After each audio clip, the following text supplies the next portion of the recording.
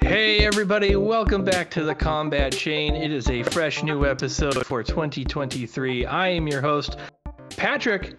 The New Year's new me looks a lot like the old me, but newer Shaw. And with me as always is my co-host, Adam. The real action happens after turn 6. Philip Chuck. Adam, how are we doing today? We're doing great, Pat. I'm going to be honest, I haven't had a chance. I'm pulling up the show notes right now as we speak. I've just been so busy working on Snap stuff today that Fab fell in the background a little bit, but that's okay. Snap aside, we're here to talk about Fab, and I'm excited about that. I do have ProQuest season on my mind, and I'm starting to think about, I've got about 2 weeks out from my first ProQuest here, and I'm thinking about putting down Snap to do some testing for that. You're gonna put down Snap? That's pretty impressive. That takes some willpower right now. I gotta at some point, right? We gotta do.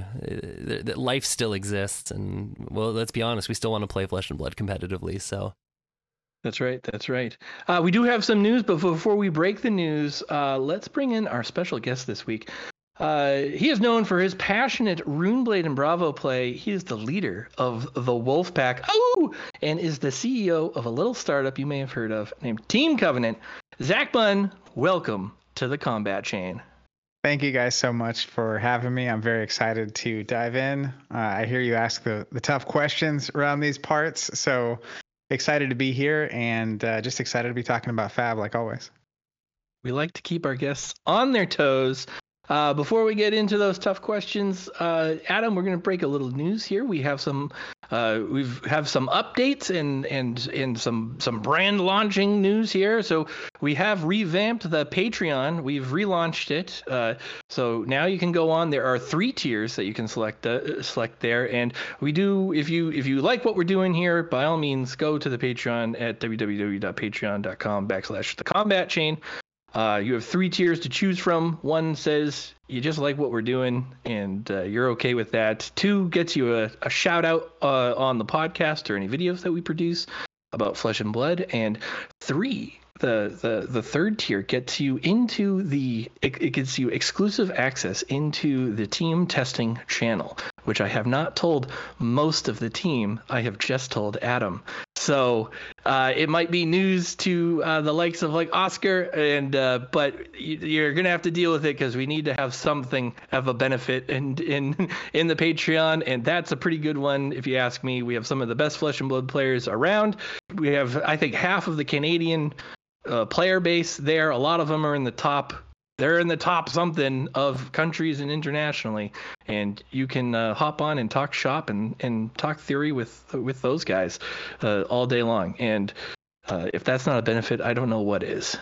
I mean, and just to rattle off a couple names quickly, like Sean Hill, Daniel Dreiziger, who did top 8 Nats, Canadian Nats year 1. Like I said, Oscar Gomez, some great players that you can talk shop with. Next up in news for the Combat Chain is we've expanded our reach here very very recently. In fact, likely as of this recording, Adam, when is the thing I'm about to announce come out? I'm gonna upload it as soon as we're done recording here. All right. What Adam is uploading is the podcast after turn 6. It is a Marvel Snap podcast featuring Adam, myself, and our new co-host Sean Hill, who's on Team Combat Chain, and we are talking Marvel Snap. We love it, and it's becoming our second game that the Combat Chain supports. Yeah, it's been a blast to dive into. Sean especially is an incredible Marvel Snap brain. He reads that game just on another level, and to have him on this new pod with us, some of the brews he comes up with are real spicy, and I'm looking forward to highlighting them on that platform. Of course, here you're still going to get your good old Flesh and Blood. That's right. Yeah, we're not dropping Flesh and Blood. Flesh and Blood is primary for us, and but not Marvel Snap is now accessed into the Discord. It has its own section. It has its own role, and now it has its own content. And so we're excited. We're excited for that to kick off. All right, let's talk to our guest Zach. Zach, I usually ask people to give us a little synopsis on how they came to Flesh and Blood, but you recently dropped a pretty epic Twitter thread that really fills in a lot of those gaps. So let's start with a really juicy question here. Are you prepared for the inevitable chair shot from behind by Michael Hamilton as he assumes leadership of the Wolfpack in the heel turn of the century? Man, after the past couple of years, I feel like I'm always ready for a chair shot. You just never know what's going to happen between pandemics and betrayals and teams breaking up. Michael's one of the best people I know. So when the Wolfpack was starting, I guess it was me, Ian, and my brother Tim, and then I guess technically it also included the now traitor Dante Del Frisco. But when it was forming, there was a need for a group of people to test with, and I wasn't necessarily looking to run anything. So if Michael wants to take over, he's more than welcome. It's a great group of people that play Fab together, and I don't even really, you said leader of the Wolfpack, and I understand, it's very much a pack, right? It's a group effort. He's as in charge as the next guy, honestly, and he's pretty good at Fab. Every good stable's got to have a face for that stable, and about once every couple of years, they have to go down and do business. It's just how it goes. It's the evolution, and someone else takes over. Kenny Omega, AJ Styles, Finn Balor, they've all taken the shots to the back here. About your Twitter thread, there were a lot of points. We're gonna come back to Wolfpack stuff later in the pod. But in your Twitter thread, there were a lot of points that hit home for a lot of people. But the concept of OKR seemed to have perked a lot of ears up there. So this is a bit outside of our depth here, but can you help us out on this concept of OKR and how it's laid out in your company, and without spilling any beans that you don't want to? How are you implementing this in Team Covenant here? Yeah, so a few things. There's not many beans to spill, so to speak. I'm a pretty open book. If you have questions, I'm happy to answer them. But it comes from a book that I read called Measure What Matters. And effectively, if you read the thread, Covenant definitely started. I was very young. I was 18 when Covenant got started, and that was far too long ago now. But very much a group of lifelong friends who got together to do something. I mean, I technically took the first couple of steps, but very quickly Tim and Steven got involved, which I grew up with Steven. Tim's my little brother. Steven's brother Jonathan was a video guy working at a news station. He got involved, early YouTube days, all that kind of business. But at some point you kind of are around long enough and you grow a little bit, and the transition into, I think, a more professional organization or company and how that's going to work. So I've read a ton of books, and that one just hit, and that was in the thread. In that book, there's a thing called OKRs, which is objectives and key results. And I think at a certain point in our history, and there's a lot of context in that thread technically, but at a certain point, early on, I think even with you guys, we were talking before the show about, what's the goal of the podcast? Why are you doing it? Why are you here? Is it just two guys that enjoy talking about Fab, or is there, and now Snap, is there more to it? So early on in Covenant's history, what we were doing and why we were doing it was very clear. And what we were capable of doing was restricted by our skills and our resources and our time, right? And so we knew pretty early on that we wanted to open a local store in Tulsa. Like that was a huge part of what we were doing at the very beginning. Effectively in 2006, I had a string of occurrences or happenings at local retailers and online retailers. And 2006 is like earlier internet days, right? Not really. I mean, internet's been around for a while, but like actually like buying stuff online, having it shipped, especially for tabletop games, like 2006 is pretty early. Yep. But just had some really bad experiences, and that was kind of after a lifetime of playing games that most stores don't care about. So, in the 90s and 2000s, if it wasn't Magic, even Pokemon at the time, you were kind of like looked down upon. That was the first game I started playing when it first came out, and I was a little kid. I got kicked off so many tables where they just had a Magic tournament that was about to happen, or the adults showed up, and it's like, oh, like get out of here. So there was just this frustration that effectively the status quo was, if it wasn't Magic, nobody cared, and just didn't feel like anyone cared about this thing that we really cared about. And so that led to content and an online store and blogging, and that's early days of blogs as well. But opened the store in 2012, and then opened 2.0, the second version of that store, in 2015, moved from the first one. But at a certain point, you've got a team of people, and you've got resources, and you've got choices, right? It's not just like, hey, when we were opening the store, we had so little money, we had to make every penny really stretch. And then the store opens, and you're figuring out problems and making it better all the time. And so your problems actually come in at you faster than like you can do anything. You're not actively deciding, you're almost reacting to your situation. But at a certain point, that kind of switched, which is, it's not that we at any point we're like so successful. It's like, oh, what are we going to do with these piles of money? But all of a sudden, there aren't any like active problems that you're just having to react to. And so now you have to decide, what are we going to do?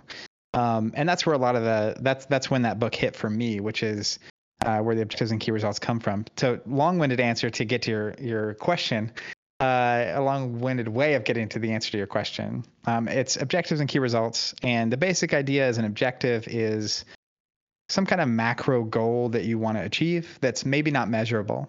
So as maybe a specific example, I think about the Wolfpack, and maybe the Wolfpack's goal or their objective in 2023 is to dominate Fab organized play, right? Like that's the goal.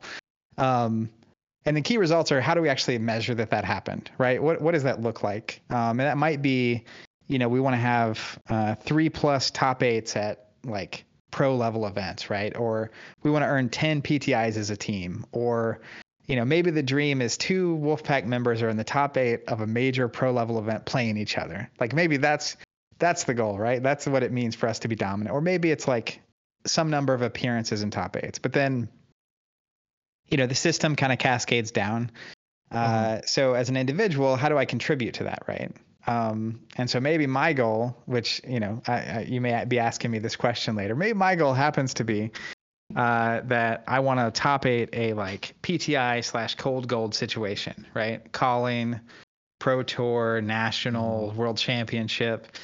And that is actually somewhat measurable because it either happens or it doesn't. But you can basically break that down into smaller key results, right? It may be practice 10+ hours a week. It may be watch 2 hours of game film every week and break it down, or it may be win a pro quest or win 5 pro quests or whatever it is. So it's just a system for this kind of top down setting objectives, having measurable results that say you kind of achieve this objective or part of this objective. And then as a company, it kind of cascades down into departments and down into individuals and how all that works. But that said, I kind of mentioned this in that part of the Twitter thread where I recommend, we've been doing, Covenant for over a decade. And there's always way more to learn. It's crazy. Like we've been doing this literally. I posted that thread because we just turned 16 as a company. And I feel like I have so much to learn still. And the OKRs is a really good example of, I read a book and the concepts made a lot of sense. And it kind of felt like a really good answer to stuff we were kind of working through at the time and struggling through, where there's a macro idea of what we're doing as a company and why we exist. But there wasn't a lot of specific direction that could pipe all the way down to everyone at the company. And so it was logical. It made sense. You read that, Google uses it and other companies use this system. Surely it's great. So we attempted it, and the first try didn't really go so well. It was just like the objectives weren't great and they weren't really that measurable and they weren't meaningful. And we were focused on stats that we really didn't care about. Like actually. We started measuring stuff, but we didn't really care that much. So we tried it again and it got better. And it was really the first time we had a very specific and measurable goal that we attacked, and then it went really well. And we did that thing. And so we started learning as an organization, right? Or I started learning as a CEO of the organization how to set a goal or an objective and empower your team to go accomplish that goal, right? And what does that look like, and how does it actually work? One of the downsides, though, and this is what I was saying in that thread, it's kind of it's not one size fits all, because as we started implementing and learning, and we still had to adjust and refine and figure out what we liked and didn't like, and that system I think is built for larger organizations. We have been doing this 16 years, but we only have 9 people on staff, so we're, in the grand scheme of things, a really tiny company. If you're just starting out and you're a one-man show owner or one-person show with a store, 9 people might seem like a huge staff or a huge team. But I think you're considered a small business until you get past 500 employees. So we're just tiny. It's this tiny thing. So one thing about that system, right, was it's kind of built for annual and quarterly objectives, and like there's this framework which I understand conceptually. But when you're just so tiny, like you get caught up sometimes, or at least we have, in the process of it. And there's a balance between, you don't want to be changing your objectives too quickly, or in general, or your goals, right? If every week you had a different goal as a podcast, that would probably not turn out very well. But also, being part of the upside of being small is that you're nimble, right? You can change quickly. You can make decisions. An opportunity can show up and you can just immediately go. Whereas a 300-400 person organization can't just turn on a dime, right? So anyways, I don't necessarily just wholesale recommend OKRs, but it was an interesting book that led us down an interesting road. And I learned a lot from the attempt at implementing it, and then, took away the pieces that we liked and kept the others in the back of mind in case we get to a point where we have enough people where it might make sense to do some of the stuff they were saying. It makes a lot of sense. You're saying a lot of things that are now ringing in my ears, because it's so I work. I don't think I've said this out loud on the air, but hey, it's my show. I can say what I want. So I work in engineering consulting, right? And very recently, I was put in a position where there is kind of a macro, right, aspect of what we're doing, but the goals are not very measurable. So it's like, how do we take my team, right? How do I take my team and quantify, right, what, in some respect, what we do? How do we express our service and product as a deliverable to a client? And I'm still, that's like, it's as a manager of that team, I'm struggling how to, what do I say when someone asks, right? What is it you do, and how do you know that it works, right? And it's like, well, you're here, you're here, and you're walking and you're talking and you seem to like us, so you're maybe but it's not enough, right? So working on getting that kind of, verbalizing what that framework is, and getting those targetable goals over, quarterly, annually, etc., is actually, like, I'm taking mental notes right now. I'm gonna go to my boss and sound really smart tomorrow when I bring it in. Yeah. All right. So Team Covenant has been really successful in this space here, synonymous with Flesh and Blood. There's so many entities and people over from all over gaming spaces that have converged onto Flesh and Blood. It can be a little difficult sometimes when you're so entrenched into a game to realize that you're still a small part of a much bigger industry. Our first community question comes from Clark Jansen, who asks, how much of your business is fab related these days? It seems like it's a big focus, but he knows that you stream and sell many other games. Yeah. So Fab is there's two layers to this, right?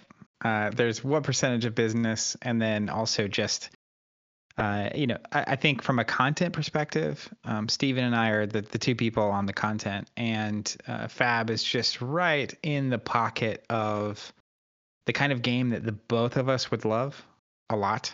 And so when we can mix something we love and something we love to play that on the content, and it makes sense at all, and from an economic standpoint, that's awesome, right? Like that's the dream. So it for the past 2 or 3 years, it's been a weekly staple on the stream schedule. But we have been streaming 4 or 5 days a week. So from a content perspective, it's 25% of our content currently.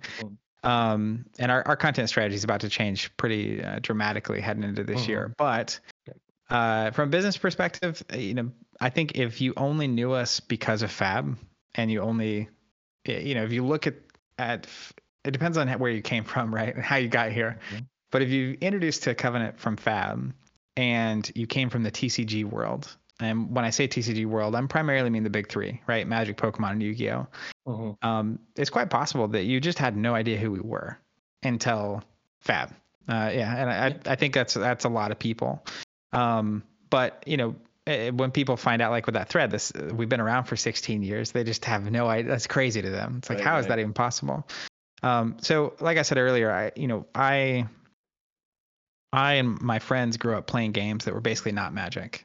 And it was everything. It started with Pokemon, and it quickly pivoted to like all the Decipher games, Lord of the Rings TCG, Star Wars CCG, games like The Spoils, which was an attempt at doing Magic better. I had no idea at the time. It was just like, here's a not Magic game that is interesting and new. All the LCGs, all the FFG stuff. And so prior to July-ish of 2020, our business had similar number of employees going at that point, and we didn't sell Fab at all. So Fab is definitely an important piece of our business, and I think it's been very successful for us. But at the same time, if it disappeared tomorrow, we wouldn't be going anywhere. Knock on wood, it's not going to disappear tomorrow. Hope it's not going to disappear tomorrow. It is significant, important, but not like it's not a one trick pony here, I guess is the point. I think the future of Fab is pretty bright, and we're believers, and we love the game. So it's significant, but not. I think it would surprise people to know the actual percentages and stuff, which I won't go into. But it's definitely important, but it's not make or break, honestly. Speaking of make or break here, LSS has been, on kind of a bit of a roller coaster here, but they've seemed to have partnered with several large entities in the space. You guys are one of them, right? Team Covenant has always been considered one of the big names of Fab sealed product and sweet promos on release. There was a massive public outcry when the print numbers from Monarch were released, so much so that LSS changed their entire model of how they release their products moving forward. Even Team Covenant seemed to be swept up in that mess when you released a backlog of your own product from canceled orders and et cetera from there. What was your perspective on the evolution of the Monarch release and how other entities may have been handling the release of Monarch and other sealed product from LSS, and how that may have affected your own business practices in the process when it came to handling Flesh and Blood? Yeah. So I want to rewind the clock back a little bit to 2020. So I first became aware of Fab through a fan of the show, Ian, who used to work at Legend Story.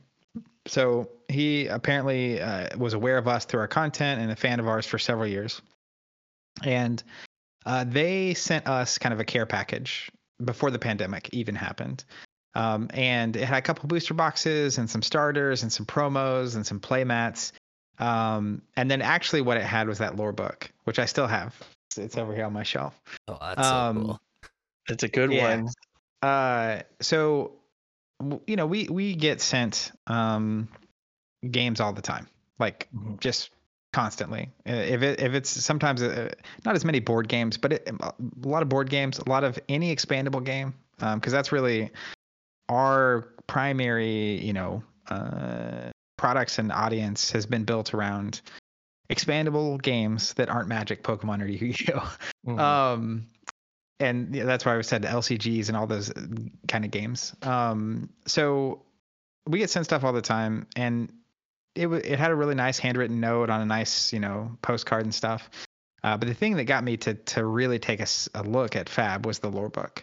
Open it up. It's like a hardback lore book. It looks beautiful. You start going through it. There's concept art. There's lore. There's a world. It's clear that this is cared about, right? And when you go back to the earlier parts of my story where I'm talking about the feeling that people didn't care about the thing that we cared about, the games that we cared about, they didn't treat us, they didn't care whether or not we were experiencing tabletop or having community or having a space to play if it wasn't a transaction for them, honestly. It makes sense. They're a retailer. Used to, I was like really upset by that fact that they didn't really care about me. Now I appreciate a little the economics of it more. It's like, yeah, of course you want people to have a table that are the ones buying the Magic boxes from you that are adults with jobs. Like, totally get it. But you could just feel the care from that lore book, for me at least. Again, we get sent stuff all the time. A lot of times there's nice notes, but almost never is there a hardback lore book included with it. So I took the lore book home. I was flipping through it. I loved all the Arya art. Like, just everything in that lore book about Arya was just fascinating to me. So we tried the game, really dug it. We streamed it. We weren't even selling it. Hadn't even talked to Legend Story. It's just like we were just doing Monday streams at that time. And it was like, hey, let's just learn this game on stream. So we did. After the stream's over, Steve and I kind of look at each other and it's like, hey, you want to play again? Of course, fell in love with the game. Absolutely adore Fab. But the reason I tell that story is when we first started selling Fab, we launched our subscription. We started doing actual content beyond that first stream in July of 2020. Middle of the pandemic. This is before Crucible War was coming out. We had a subscription where you can sign up to get boxes automatically with an exclusive promo. We revealed our exclusive promo was this Scar for a Scar card. Seems pretty good. And had our subscriptions. People signed up. We have a lot of people in our audience who played other games a lot of the Asmodee games. So Asmodee owns FFG. A lot of those games weren't releasing products. They went on pause because pandemic and retailers weren't open. And so they were kind of stuck at home watching the streams and looking for a game to play or a game to buy or something to, take part in some way. But back then, we were selling crazy. We were selling Arcane Rising. We had a bundle. Box of Arcane Rising, box of Welcome to Wraith First Edition with 2 random cold foil weapons out of the like original first 8 weapons, right? Like Nebula Blade and Anothos and Dawn Blade and the Kodachis. And if you bought 4 bundles, you would get a case of each basically, and you would get 1 of each of the weapons. We'd make sure that you wouldn't get doubled up, that kind of thing. And we were selling this at MAP.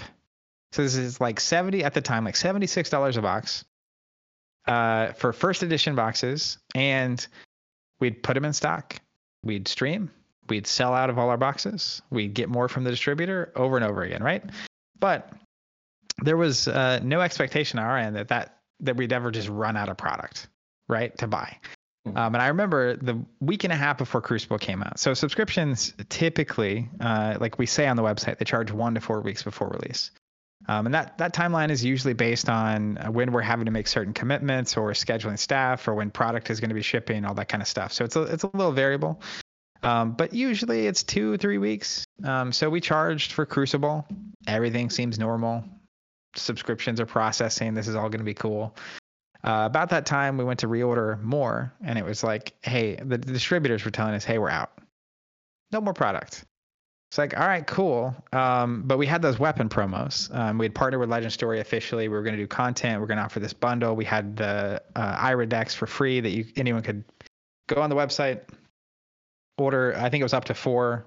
All you had to do was pay shipping, and we'd send you the starter decks. And we were doing that bundle as a way to like give people a really, really easy buy a bundle. You'll get play some sealed, have a good time. Game's great. We're playing it on stream. but then we couldn't order anymore. And so not long after, Legend Story would announce that, hey, first 2 sets are out of print. We're not going to make them anymore. And then, we bought traditionally the way we work, right? And we grew up playing TCGs, but the last, like in terms of covenants, support of the game and subscriptions and content and stuff, from 2009 until 2017, we didn't support any collectible games. It was all non-collectible, expandable games. And then in late 2016, 2017 is when we started supporting Destiny, Star Wars Destiny collectible game. And that was our first collectible game in a while, and that was our only collectible game until Fab. And so our whole subscription model, the whole business, the way it functions, all our standard practices and whatnot is not really based on collectible, and it's particularly not based on like what was happening to Fab or what was about to happen to Fab. So our usual process, right, is we'll order a certain amount of product to cover our subscriptions, plus the inventory we want to have in stock, plus extras for lost shipments, damages, that kind of business. But so that meant we had some amount of Crucible when it actually came out, right, to put in stock. And so, I mean, I'm telling you, a month before, if you went to go sign up at the time, it's like you could have signed up for a lot of Crucible boxes, like just an uncomfortable amount of Crucible boxes, because we'd never experienced what was about to happen in that August of 2020.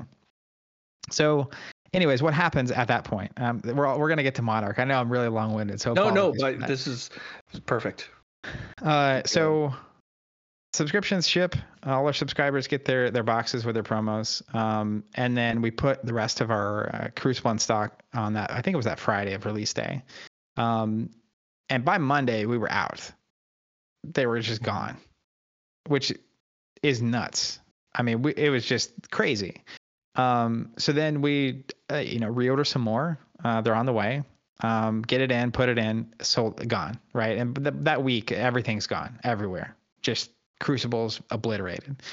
And then once that is gone, the secondary market prices of Welcome to Wraith, Arcane Rising, and Crucible start going crazy. So from August of 2020 until I think it was like December, we technically had subscriptions in stock. So you could sign up for a subscription. You go on, sign up for technically any number that our system would allow you to sign up for, which we'll come to that in a second. But at some point in December, we have expected caps on how much we actually are going to be able to order anytime a new product is coming out. And there was no world ever when those conversations were happening about what those caps would look like. Did we ever expect that it would ever be an actual concern or an actual thing that was, that we'd even have to care about? So there were several months where people could sign up. We were sold out. And, that was December-ish. And then Monarch ended up coming out in May. And by the time Monarch came out, boxes were pre-selling online for like $500 a box or something like that. Mm-hmm. And February, March, we've been sold out for a couple months. We had a wait list, a feature on the website where you can sign up to be emailed if it goes back in stock. And we could see that number just growing and growing, right? I mean, it was crazy, just crazy. But we, at some point in there, we moved the price of our subscription up to MSRP, which was like $95 or something. But we were committed not to going over MSRP. No matter how crazy it got. Just didn't feel that's not really in the spirit of who we are, why we're here. Had a lot of people sign up for 2 boxes or a case for 4. And we didn't want, to make people, we're players of games, right? I am somewhat of a collector. I like to collect things, but step one is players is who we're wanting to give access to this product. So, moral reasons or just, I don't know, just felt wrong to do anything other than MSRP. So we stuck at MSRP.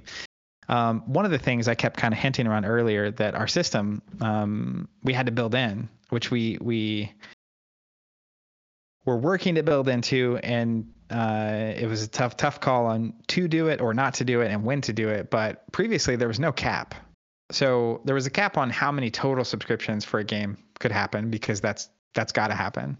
But someone could go in and sign up for 500 boxes straight up. And when we were at MSRP and the market was at $500, that's kind of a problem. Because if someone gets in there for 500 boxes, one, it's a problem because clearly I think someone buying 500 boxes at $100 when they're selling for 500, probably not a player who's buying all those products to just, use. Yeah. But also the next problem we'd run into, which is, again, all this context is helpful to touch on some of the stuff you mentioned. By all means. I'm literally at the edge of my seat. So this is good. This is interesting. Yeah. So the one problem without a cap is that the way our system is designed, right? Again, it was never the idea for subscriptions came from serving living card games, which have once a month releases that are $15 each, that no player in their right mind ever needs more than like one copy of. Two, if you want to have a couple decks built at the same time. But like behavior is not more than 2 or 3. Maybe you're a group ordering, right? I don't know. Like 500 is not on the table, right? Like that is no one in the history of our, at that point, subscriptions have been running for 10 years. And we had never encountered this particular situation. And so the reason I say this particular situation is, so we charge subscriptions 2 to 4 weeks before release, right? 1 to 4 weeks technically, but usually 2 to 4. And when someone's card fails, they get a notice that says you have 72 hours to fix this. And if they don't, their subscription gets automatically canceled, and they basically an order doesn't get created for that product. So you can imagine in the frenzy of the fab late 2020 market, there are people signing up for a decent number of boxes, right? Even if you signed up for 50 boxes, that's $5,000. So if their card fails, or maybe their credit card limit doesn't allow it, or it's fraudulent on their account flag, who knows, right? I mean, random Covenant in Tulsa charging your account for thousands of dollars might seem suspicious. It's never happened before. Why is this transaction here? But what happens is any failed payment that doesn't get fixed is, the subscription gets canceled, and all of a sudden we don't have an order for those boxes, right? Also, I mentioned the wait list earlier. So at this point, our wait list is gargantuan. Like everyone in Fab would love to have a subscription in April of 2021. Like crazy. So two things are a problem. The way subscriptions work is like we charge, right? And it charges all subscribers, does its thing. It's not like we can charge, and then if we have spots left after people fail, we can let more people in and then charge them. And that's not how the system works. For us to let more people in, we have to literally put this item back in stock. Everyone on the wait list has to get emailed that it's back in stock. Everyone in the wait list would disappear. Like it just clears after everyone gets emailed. So, if you put 50 boxes back in or 50 subscriptions in, and there's way more than, let's say there's 10,000 people on a list, hypothetically, that want this product. 10,000 people get an email, 50 boxes gets, signed up for, and then everyone else shows up to the website and is angry that it's out of stock. So the predicament it puts us in is we normally, our cap on how many subscriptions we would even allow is based on the, how much product we know we can't get more than. But there's a buffer put in because product gets damaged, product gets lost. We also want to have a certain amount of inventory in stock on release. And so, we didn't necessarily have subscriptions equal to the absolute max that we could be at. So there's a buffer room. And then any failed payment is essentially just more buffer room, which is not necessarily a problem. But when the numbers get big, it doesn't take very much for all of a sudden a lot of product to exist that we don't really have anything to do with except for buy. And then at the time, again, it's this uncomfortable situation where we don't really want to charge more than MSRP, and you have products. And so honestly, we had a good amount of product of Monarch that didn't quite know what to do with. It was just an awkward scenario, and didn't want to sell it at a massive amount, but also there was just it was a weird situation across the board, and there was a lot of hype. And then as prices going down, like it was down to 350 within a month or two. And you have this product and it's like, well, if we and again, we have no idea what the macro conditions are. How many boxes are out there? How many people are buying? How much is the product we have left sitting here relevant? Is it a drop in the bucket, or is this could be we put those in stock at MSRP and they don't sell out, and then all of a sudden the Emperor doesn't have any clothes. People realize that this Monarch box is not actually a $350 or $400 product. It's if who knows? I don't know. It could also disappear overnight, and then all of a sudden, a bunch of speculators just bought a product for $100 that they get to sell for $350 on eBay immediately. And for some reason, it's just a situation. So our original plan was we'll open product up for singles.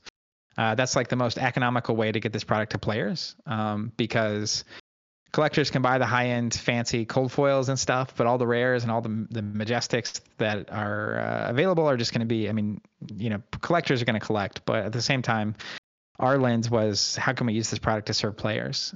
So we started selling singles, but again, singles is not necessarily our strong suit. It's not what we're built to do as a company. We don't have a long history with TCGs, but just kind of testing the waters and being patient. We'd moved enough fab that it was okay to have fab sitting there, and so just kind of seeing what was going on. At some point, we sold them. It was after I won that Battle Hardened in Orlando. Steven, who's the marketing director, was like, hey, let's do a bundle to move these things, just kind of in celebration of your victory. Because at that point, they were still, I think, $250, $300 a box. And I don't remember what we were selling them at, but we kind of split the goalposts, which is they weren't MSRP, but they also weren't what they had been going for on the market. And it was kind of far enough from the insanity of what was happening in 2021 that we didn't have the same concerns about where our action's going to I don't know, it's weird when you don't want to negatively impact the success of fab or what's going on. And it was just kind of a precarious situation to go into. So all that said, a lot had to change. We implemented a cap so that any one failed payment would create less of this problem for us, especially in this sold out world. Because we did eventually, after all the failed payments, we had a number of spots open, and then we introduced a cap of 24 boxes. And anyone that had more than 24 boxes, we limited down to 24. And that created some space in the subscriptions service for people to sign up. So we put those in stock.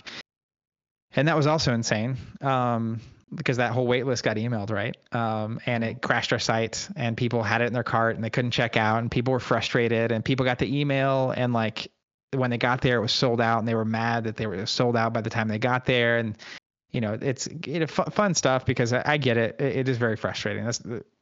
Ideally, that situation does never happen, right? But from our seat, it was well, we could build a custom tool for this, right? We could invest in, at the time, we didn't have a lead developer, right? We contract out all our programming. But could spend thousands or tens of thousands of dollars to build a tool that in the event that we have a gargantuan wait list for a product, instead of just emailing everybody, it's emails 100 people and says, hey, you have 6 hours to do this. And it just keeps going down the list, and we come up with a solution. But realistically, in the 16 years we've existed, we've had that problem one time. And given the current state of fab, right, subscriptions are in stock. People can sign up whenever they want. Things aren't like they were in 2021. So anyways, I don't know if I answered your question or not. We kind of went on a journey. That's all right. But it's just so I think that brings us to a point where the actual numbers come out, right? And then there's kind of a visceral reaction there. What was yours? So I don't remember Monarch numbers came much later, right? Mm-hmm. Yeah. It was, I guess, relatively recently in terms of the game, but it was I would say I think in the summer of 2022 ish. Yeah. So yeah, for some context, right? We had other numbers, and I think if you're a collector or an investor, I say investor in air quotes in Fab, those numbers, I think it was not crazy higher than they expected, but not ideal for them either. So looking back at the print run numbers, though, that we knew at the time, I think it was Welcome to Wraith and Arcane Rising were like 16 or 18,000 boxes. And then Crucible was like 36,000 boxes. And that's, they doubled and it sold out. Like week of release, it sells out at 36,000. And then things went absolutely ballistic, right? You have $500 Monarch boxes on pre-order. So the idea that they, essentially tripled the print run from 36,000 is a little more than triple, right? It's like 3.5 times or something. Based on the information I had, I don't think that print run's crazy. But I think it's part of the problem we see in the industry with TCGs. And again, we spent a long time not caring about TCGs or the problems that TCGs had. And I think if we have a podcast called the Covenant Cast, and it's me and Steven, and we talk from our perspective as players and retailers and people that have been in the industry for 16 years. But a lot of our opinions are formed from non-TCG experience, right? And so one of the problems with the industry, especially as it relates to TCGs that aren't massively at scale, right? Magic and Pokemon, Yu-Gi-Oh, and they don't have years of history and all this kind of stuff, is, as a retailer, let's say there's 2 distributors, right? And Fab is going nuts. It's March of 2021. Well, the system is that I put a number into a system at distribution. And that number can be usually any number I want. I can put 1 million in that box. And distributors aren't usually committing to buying product until pretty late in this process. And as a retailer, I'm usually not, like, if I'm just buying it through distribution like normal, let's say a product that's not hot and sold out and crazy, right? A lot of times if it's coming out, I'm committing to that product a week and a half, 2 weeks before it comes out. And so when you print a TCG, you're 4+ months before it's coming out is when you're printing it. Cool. So if Monarch's coming out in May, they're having to decide how much to print in January. And it's hard if you weren't there. Either it's hard to remember, or if you weren't there, it's easy not to know that there was a lot of frustration in the community at that point because there wasn't enough product. Like, there was genuine people saying, how in the world have you not printed more? How do we not already have more?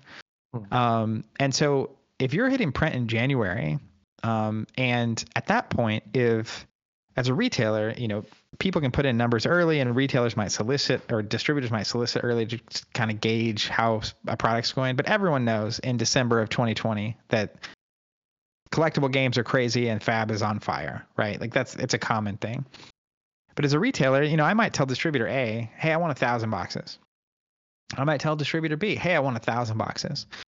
I may not even have, as most retailers, I may not even have the cash to buy 1,000 boxes, right? From either of them. But I know what's going to happen is called allocation, right? Which is if there's not enough product, if there's not enough of this printed, the distributor is going to say, hey, you ordered 1,000, but we don't have enough to give everyone what they ordered. So we're going to give everyone 20% of what they ordered. And so, I get 200 boxes from distributor A and 200 boxes from distributor B. And retailers play these games all the time. They have to. The system is not built to actually accurately gauge demand and get that information all the way up to publishing, right? It just doesn't do it for products that are this crazy. For a board game that you print 20,000 copies of and you 5 or 10,000 copies will sell in the first week and you have it in stock for a year or two, it's not really a problem, right? And for Magic that knows how much they're printing and knows how to print and ideally not have, a glut of product 2 weeks after release, right? Like they're at such a scale and such a consistency of product that it's just a very different game. But we saw this happen all the time with FFG games.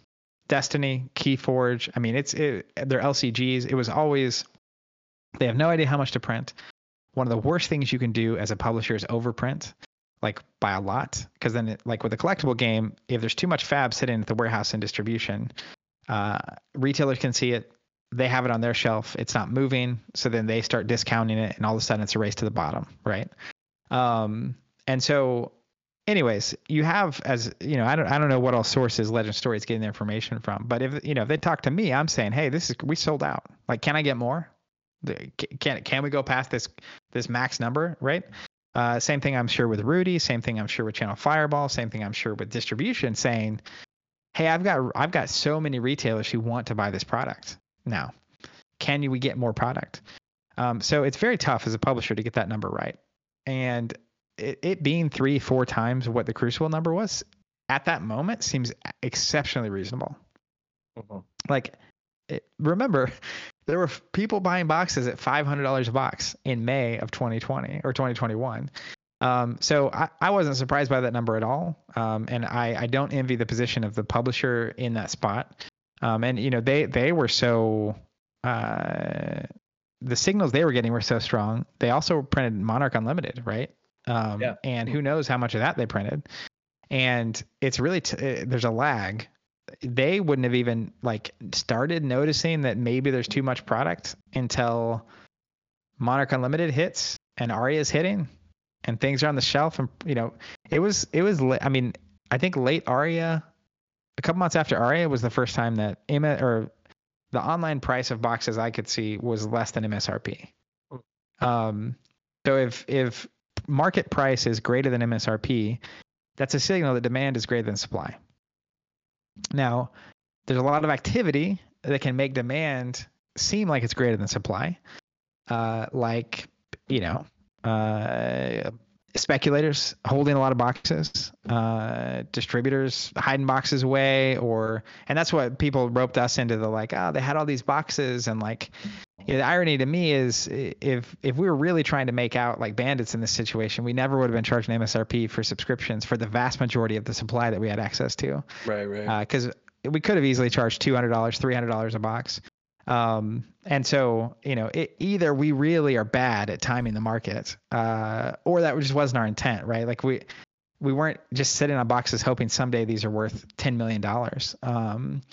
So anyways, I mean, print run numbers, I wasn't shocked, honestly. It seemed reasonable. I was expecting 75,000 to 125,000 for that number. Awesome. Excellent. That was great. It's everything I wanted. I love that that. to be. Yeah, that was awesome. Yeah, that was good.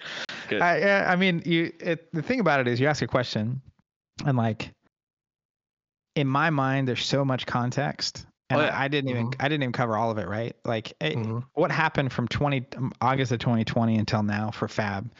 It was crazy. The ups and downs and swings and turns and lefts and rights and all the speculation, and I don't know. It's just a wild ride.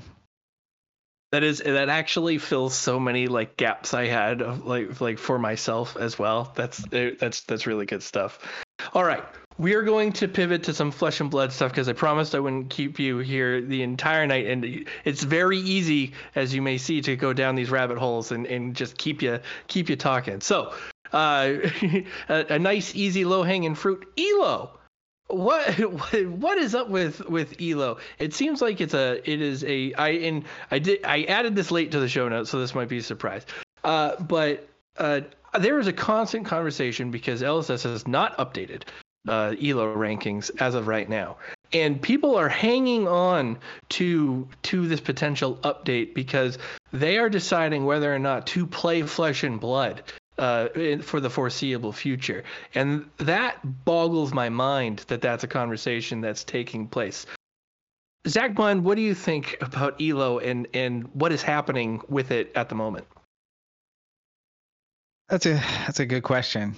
So generally, as a player who is competitive or wants to compete at Fab, I think having a ranking system is really cool. Right. And again, I don't come from Magic and I don't come from an extensive TCG line.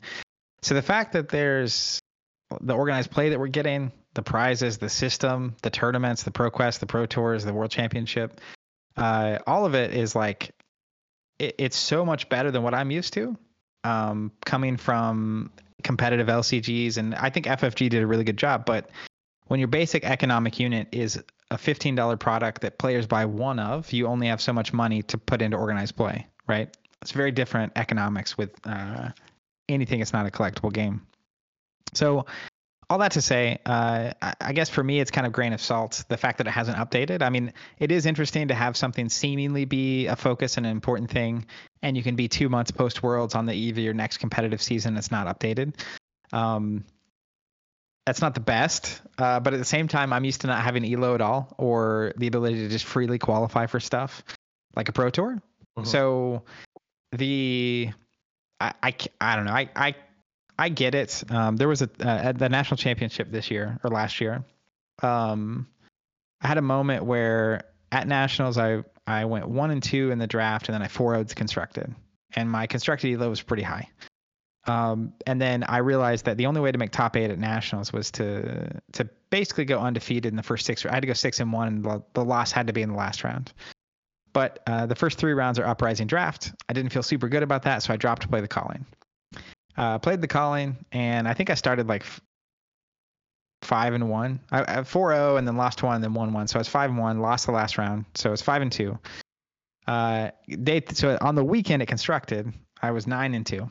So I was up 7 games. It's pretty good so far. Round 1 of day 2, I lost my game.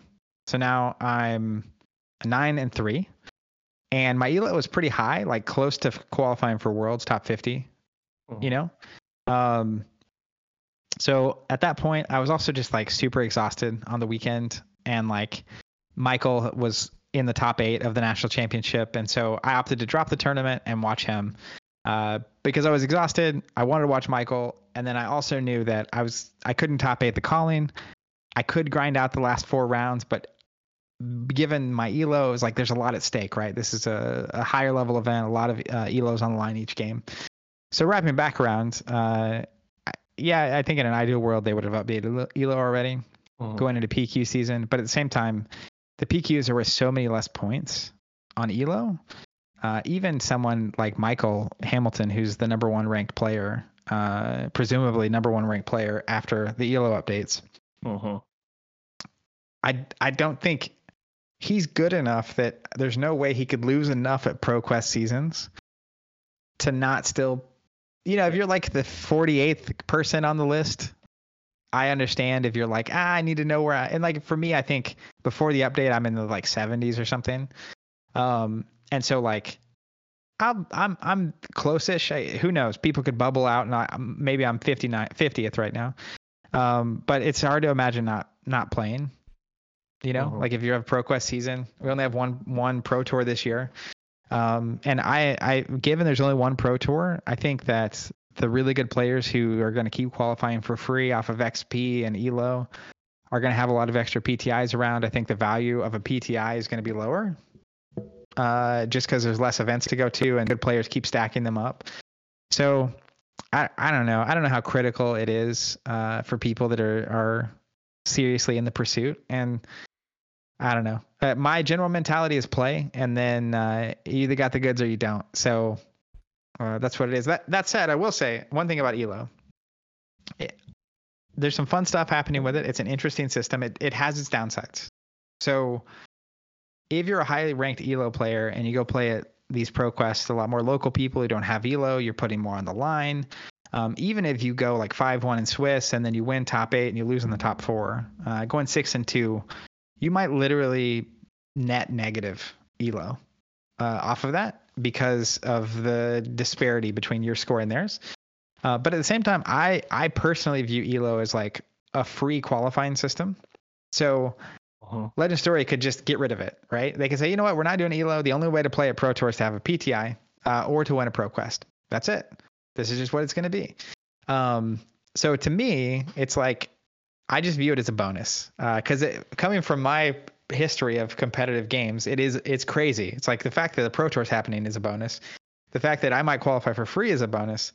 The fact that there's going to be 50 players that are really good that all qualify for free that maybe have extra PTIs sitting around, and now they're willing to, gift them to a friend in air quotes. So, and I don't know. There's a smattering of opinions on ELO. Are you a full-time Flesh and Blood player now, or do you diversify your portfolio as a player as well? What do you mean by full-time player? Well, you do you're like in the pro circuit for Flesh and Blood, right? You go to the high level events there. You compete, presumably for a world championship, even though Hamilton's big ice wall in your way here. Yeah. But are you competing anywhere else? Yeah, Fab's definitely my only game I'm truly competing at, right? We play a lot of different games on stream. I play a lot of different games, across the board. But Fab is the most competitive game I play. Like, not me being competitive, but just it offers the most competitive opportunities. So I'm testing. We took November and December off to recharge the batteries, but testing Fab regularly with the Wolfpack and very serious about the pursuit of being competitive. But yeah, it's the only game that's the case for me. Yeah. Does the team look at I keep circling back to Michael Hamilton because he won the world championship. How do you reconcile having the world champion on your team versus your own competitive goals in the game?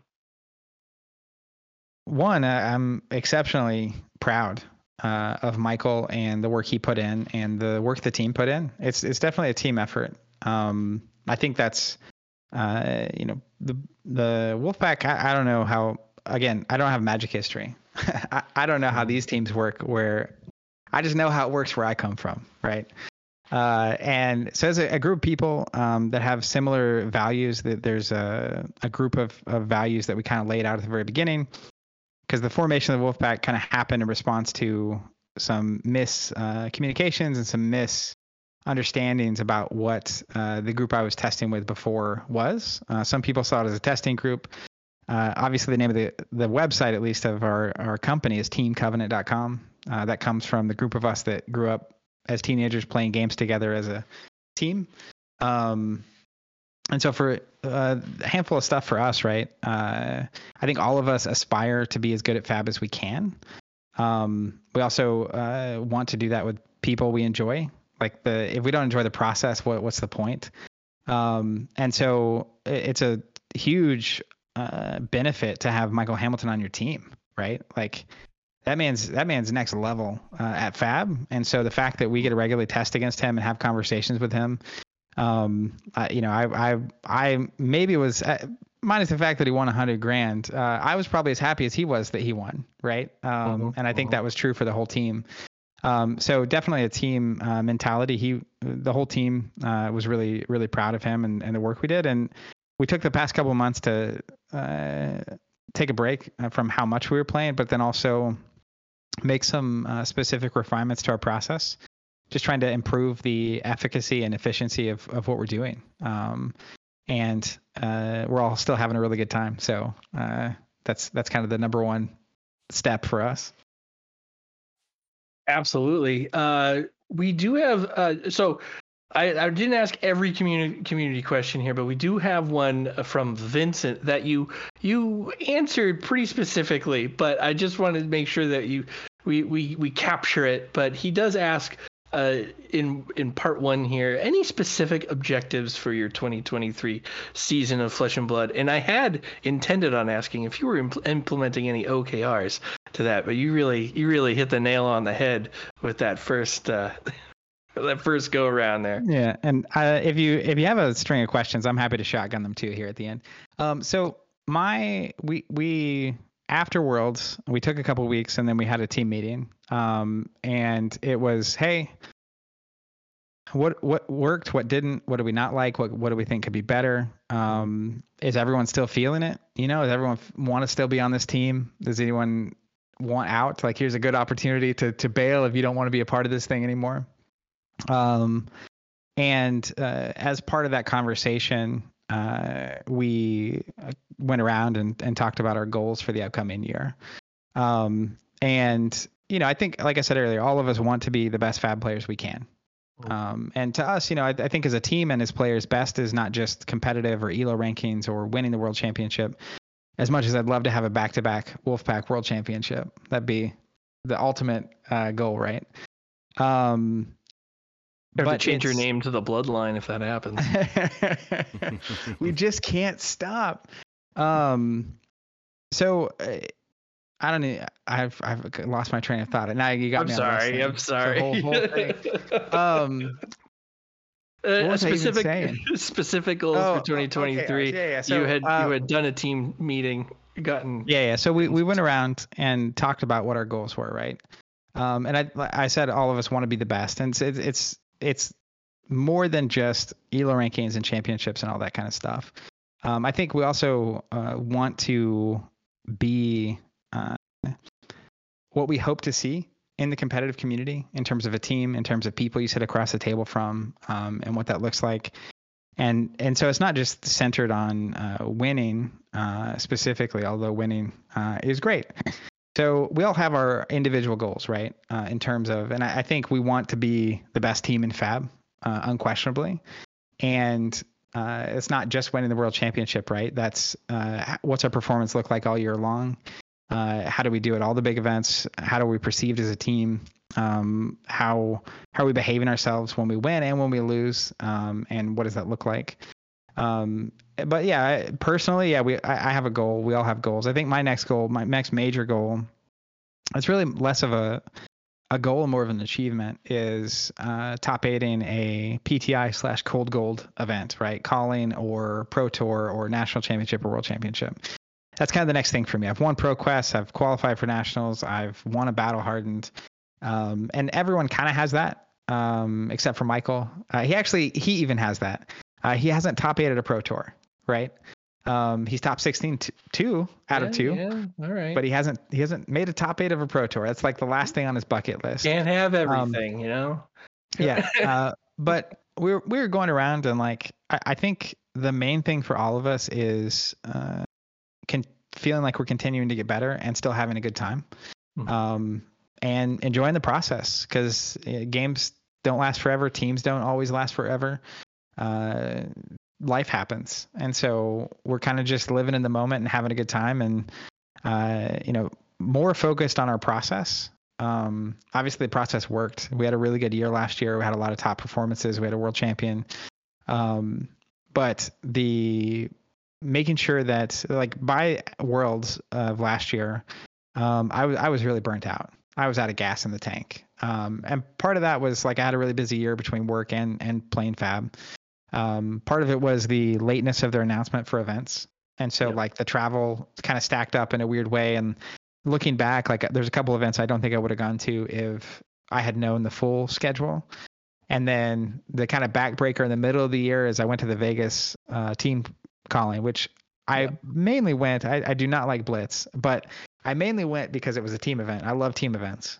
If I could choose 1v1 or team tournaments, I would play the team ones every time. There's 2 callings happening at the same time, individual or team, I'm going to pick team.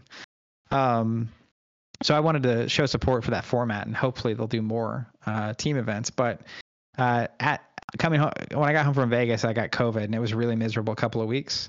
Yeah. And that was after a string. It was like ProQuest season, Pro Tour 1, immediately into ProQuest season, into the Vegas calling where I got COVID, and then COVID was over after a couple weeks, and then it was the Road to National season, and that was immediately into Lille Pro Tour, and then that was immediately into the National Championship and the World Championship, and it was just exhausting. So anyways, the reason I say that is one of my goals is I want to get to November. I want to get to the World Championship, whenever that is, and not be burnt out. Mm-hmm. Yeah. So I want to compete, want to do as good as I can, want to achieve the other goals. But if I can't do it and get to the World Championship and not be burnt out, then that's a big goal for me this year. Adam, your 2023 goals in Flesh and Blood.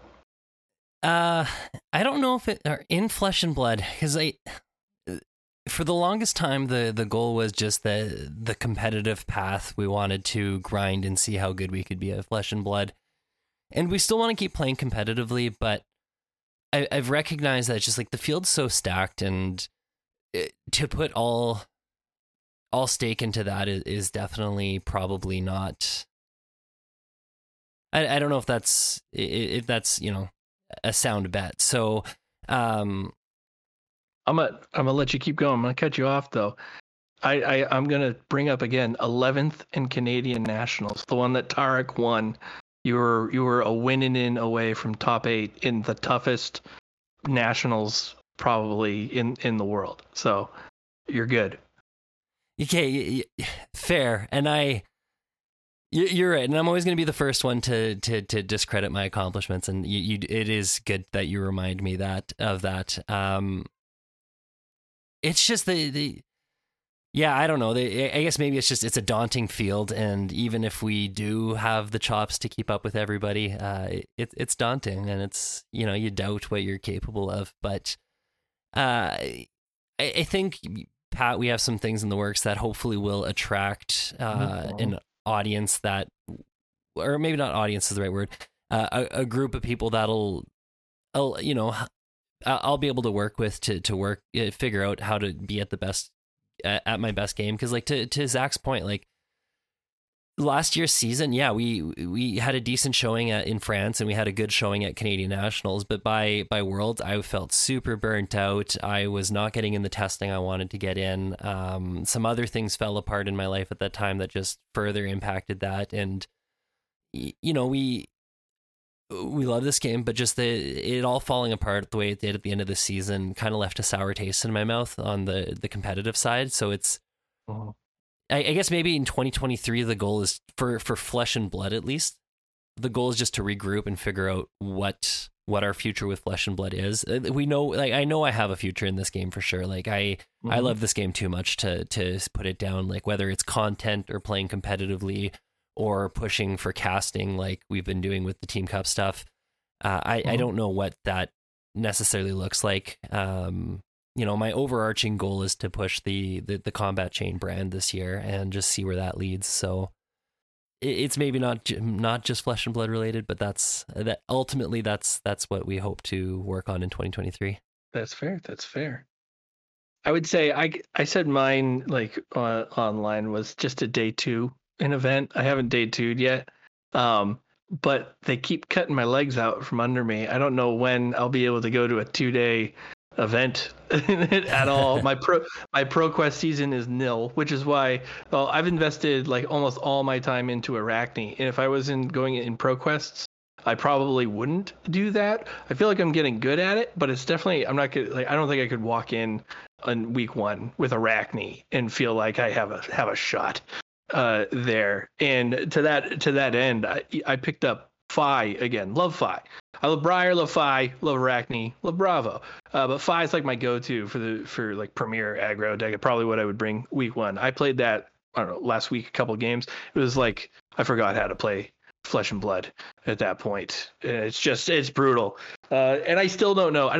Why Ice Heroes exist, I don't know. Terrible for my meta my own honest, mental that's health. why. Oh God, man, just let me throw my cards down and be done with it. But yeah, I want to day 2 some things. I don't know what that is, and I will, if I have to go down to New Zealand and hunt down James White. I want an event in the New England area. Give me a Battle Hardened.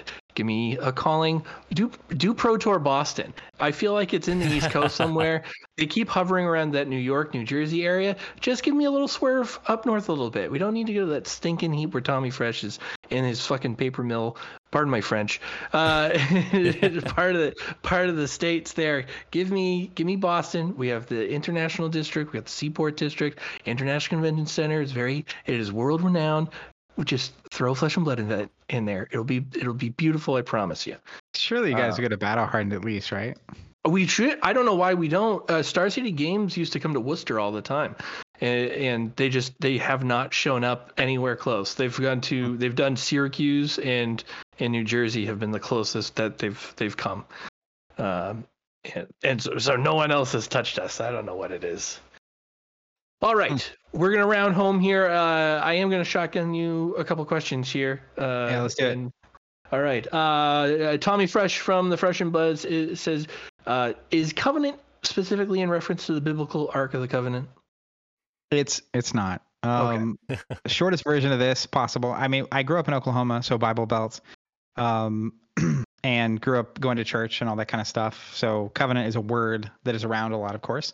Mm-hmm. But had a friend when we played in Star Wars TCG as teenagers. He's very country. So he didn't say can't. He said can't. You can't do that, you know? Mm-hmm. And so we go up to the big city of Tulsa, which is where I live now. to go to tournaments, and they started calling us Team Caint. Kind of funny, but also kind of like making fun of him. So at some point we sort of pivoted it to Covenant so that it was like just cooler sounding and less like making fun of him. And that was kind of back then there was a team that won the world championship called Team Bus.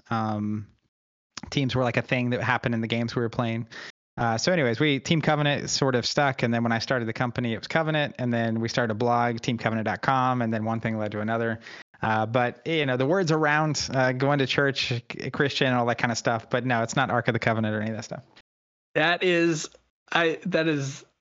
the least expected answer for that question. That is amazing. All right. Vince asked a part 2.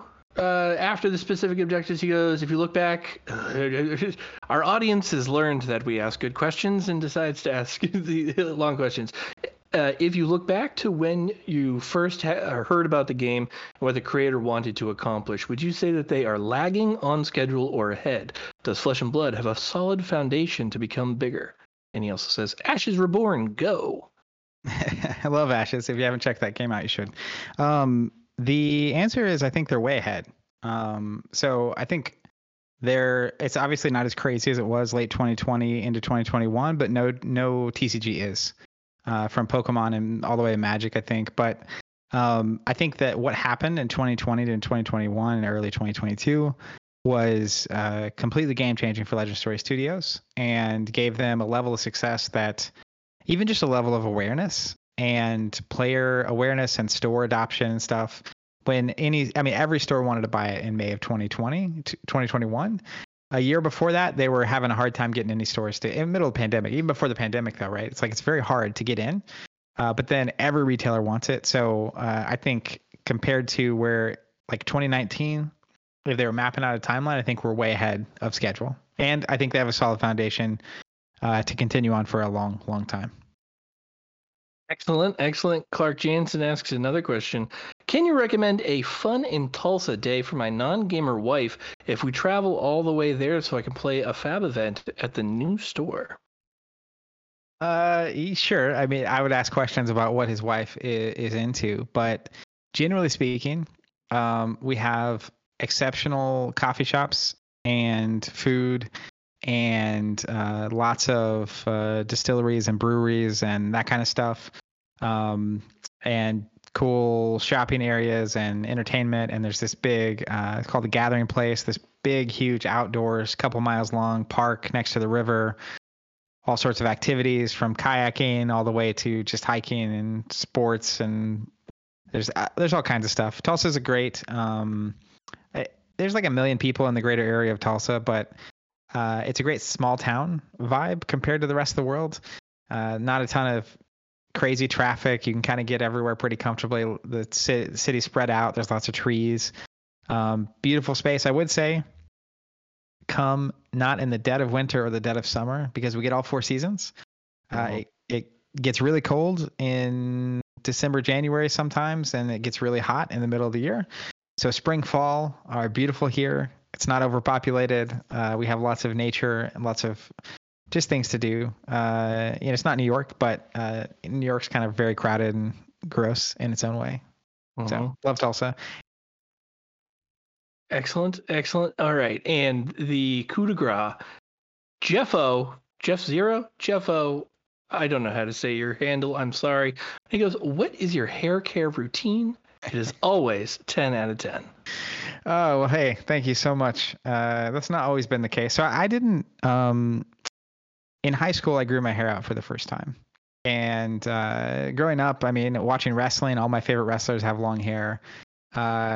All my, you go back all through all the stuff I like as a kid, and there's long hair everywhere.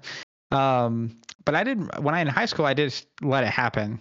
This time around, when I grew my hair out, my hair started thinning a little bit, and I was like, well, I better grow it out one last time. And discovered that I have curly hair, which is a whole thing. So what's happening with my hair, which I'm squeezing for the people that can actually see me, is just natural. So it was always curly, but in high school it was a lot more frizzy because I just didn't have any idea what I was doing. So if you have curly hair or natural curls happening when you just don't do anything, find someone that can cut your hair that cuts curly hair.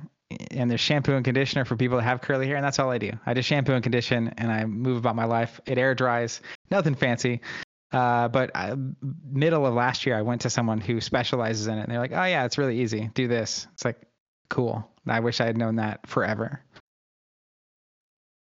For me, you give off big wrestling fan vibes. Is it an accurate statement? Yes. So when I was a kid, my grandpa was really into wrestling, and we'd have various things on, but the wrestler I was super fascinated with when I was young was Sting. And it was Sting when he had the blonde hair and the face paint, and he's like super entertaining. And then he did the Crow Sting thing. Yep. And that like changed my life. I thought that was just the coolest thing, and the whole feud with Hulk Hogan. And like my older brothers watched wrestling like grandpa when they were younger. And so when I was growing up, I didn't get to watch it, but I had all the, my brothers had the Hulk Hogan figurines and the, eat your vitamins and say your prayers and the bandanas and that kind of stuff. So for me, Hulk Hogan was like, had gone heel when he went to WCW. Yep. And it was just like, I couldn't, the whole line's like, I can't believe he's the bad guy. And then Sting went Crow, and like, it was just, I was enamored with that. And then the whole Wolfpack thing, that's where the name Wolfpack comes from, right? Is from the whole. I was a huge Wolfpack fan back in the day. And then they ruined it for me when they got Goldberg, when they flipped back. That was like super disappointing for me. Well, like all wrestling storylines, most of them go on for too long. And at some point, it was like everybody's in the Wolfpack, and it's like, well, what is the Wolfpack anymore besides the whole roster? Right. So, anyways, that, and then also was in for the Stone Cold Steve Austin Rock era, and then once that died down is when I kind of exited. I was at that point, I'm a teenager, late teens, and kind of just out of the wrestling zone. My grandpa passed away, so I wasn't watching it with him anymore. But yeah, there was definitely that like 95 to 2001 phase where I was really all about wrestling. Yeah. No, I was in the same, but I grew up on wrestling and watched Monday Night Raw when I wasn't supposed to. But like the Shawn Michaels through WrestleMania 12 all the way through 14, the boy from San Antonio living in his boyhood dream, the 60-minute Iron Man match with Bret Hart and things like that. And then the whole Attitude Era. And I stuck around through like Ruthless Aggression, and they really lost me in like the PG era. They almost got me back in 2011 with CM Punk and the Money in the Bank stuff, but then they really only now. Right now, I think wrestling is in like its best spot it's been in forever. Between AEW and where WWE is right now, it's good stuff. I will say that. I've actually been hearing that a lot more lately. So you just are another person in the long line of people telling me that it's good again. Yeah, it's been a very disruptive relationship in my life for the last like 10 years, but now I feel better about it. They fixed themselves. All right, this is we did it. We got through it. This is the part where you can plug your stuff. I hear you got a few little things here and there. What do you got for us? Yeah, I mean, if you aren't already following teamcovenant.com, so you can find everything about the company, subscriptions we talked about, weirdly in depth. Didn't know 100% where we were going, but we got there. So you want to sign up to automatically get stuff, that you can do that. Of course, Team Covenant is all over. I mean, YouTube is probably the primary channel people follow us on, but Twitter, Instagram, Facebook, et cetera, et cetera. I'm also on Twitter, at Zach Bunn, Zach with an H. You can find that. And then if you want, one of the questions I saw when I was reading the notes earlier was who's on the Wolfpack. Recently put together, haven't really done anything with it yet, but fabwolfpack.com.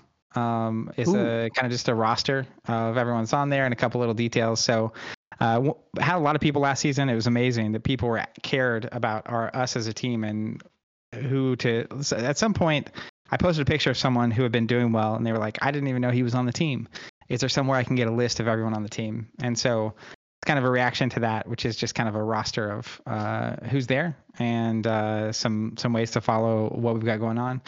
But yeah, otherwise, most big Fab events and in the Fab community and on various Discord channels. So I'm around and happy to be here. And then before we get out of here, I did want to say to you guys, thanks for having me. Thanks for doing this. I think I say this every time I'm on content, other people's content, but I think the people creating content in these communities really are the heartbeat of these communities, and they give places for players to gather and have shared experiences and communities to be in, and offer just a tremendous amount of value. And I know how much work goes into it and how tough it can be. And especially at a certain point, you get 6, 9, 12 months in, the new is kind of worn off and you're continuing to do it. And you kind of can go through some ups and downs in the whole process and figuring out who you are and what you want to be and all that kind of stuff. So kudos to the two of you for taking a chance and putting yourselves out there.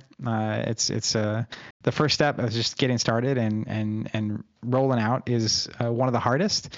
I think the hardest one actually is continuing on when it gets hard after you've started and gotten past all that excitement. But you've already done one of the hardest steps, which is getting started. And I don't know what kind of temperaments you guys have, but I was terrified when we started doing content because I didn't necessarily see myself as a person who likes to be out in front of people. But I know there's a ton of people listening out there who very much appreciate what you're doing, and you don't get to hear that a lot, especially in podcast form. Not a lot of people leave YouTube comments and you can't really comment on most podcasts. So thanks for having me. Happy to be on whenever you want. And if you're listening to these guys, keep doing it and send them a nice comment, because those go a long way for all the long hours that they're putting in to bring some value to this community. And appreciate everyone out there who listened this long. I'm touched. Thank you. Those are really kind words. Thank you so much. Yes, thank you. Thank you for coming on. And yeah, we barely scratched the surface, though. It's job security for us. You have to come back on because we have to talk more about Flesh and Blood than we have here. But again, I can't chain you to the basement and just live stream you forever. It's just all right. We're gonna plug our stuff now. The Combat Chain is on YouTube. You can find us if you go at the Combat Chain. Be sure to like, subscribe, and click the bell notification to know when the latest episode is uploaded. We are available on all audio platforms wherever you stream your podcasts. The best way to support us is through our Patreon. You can find us at www.patreon.com/thecombatchain and can subscribe to us there. It helps us tremendously to keep the lights and mics up and running. If you want to just support the pod or get a shout out on the podcast or even exclusive access to our team testing channel, sign up on the Patreon today. You can find us on Twitter, of course. The channel's handle is at the Combat Chain. You can find me at Pat Smashgood, and you can find Adam at FomTooleryTCG. Now, Mr. Bunn, we have one small piece of business that we like to do with our guests to close it out. I am going to say until next week, and then all of us in unison are going to say, we're closing the Combat Chain, and we're going to camp it up, but we're all going to say it in unison, and it's going to sound great. Is that something I can ask of you today? Absolutely. Awesome. All right. Thank you again to our guest, Zach Bunn of Team Covenant, for coming on to the podcast. Don't forget to check out After Turn 6, our Marvel Snap content coming out. It should be out by the time that this one comes out, so take a look at that. And until next week, we're closing the Combat Chain. Perfect. That was great. Fantastic. That was smooth. Excellent. Thank you, Zach. Appreciate it. Thank you so much. Thank you for having me.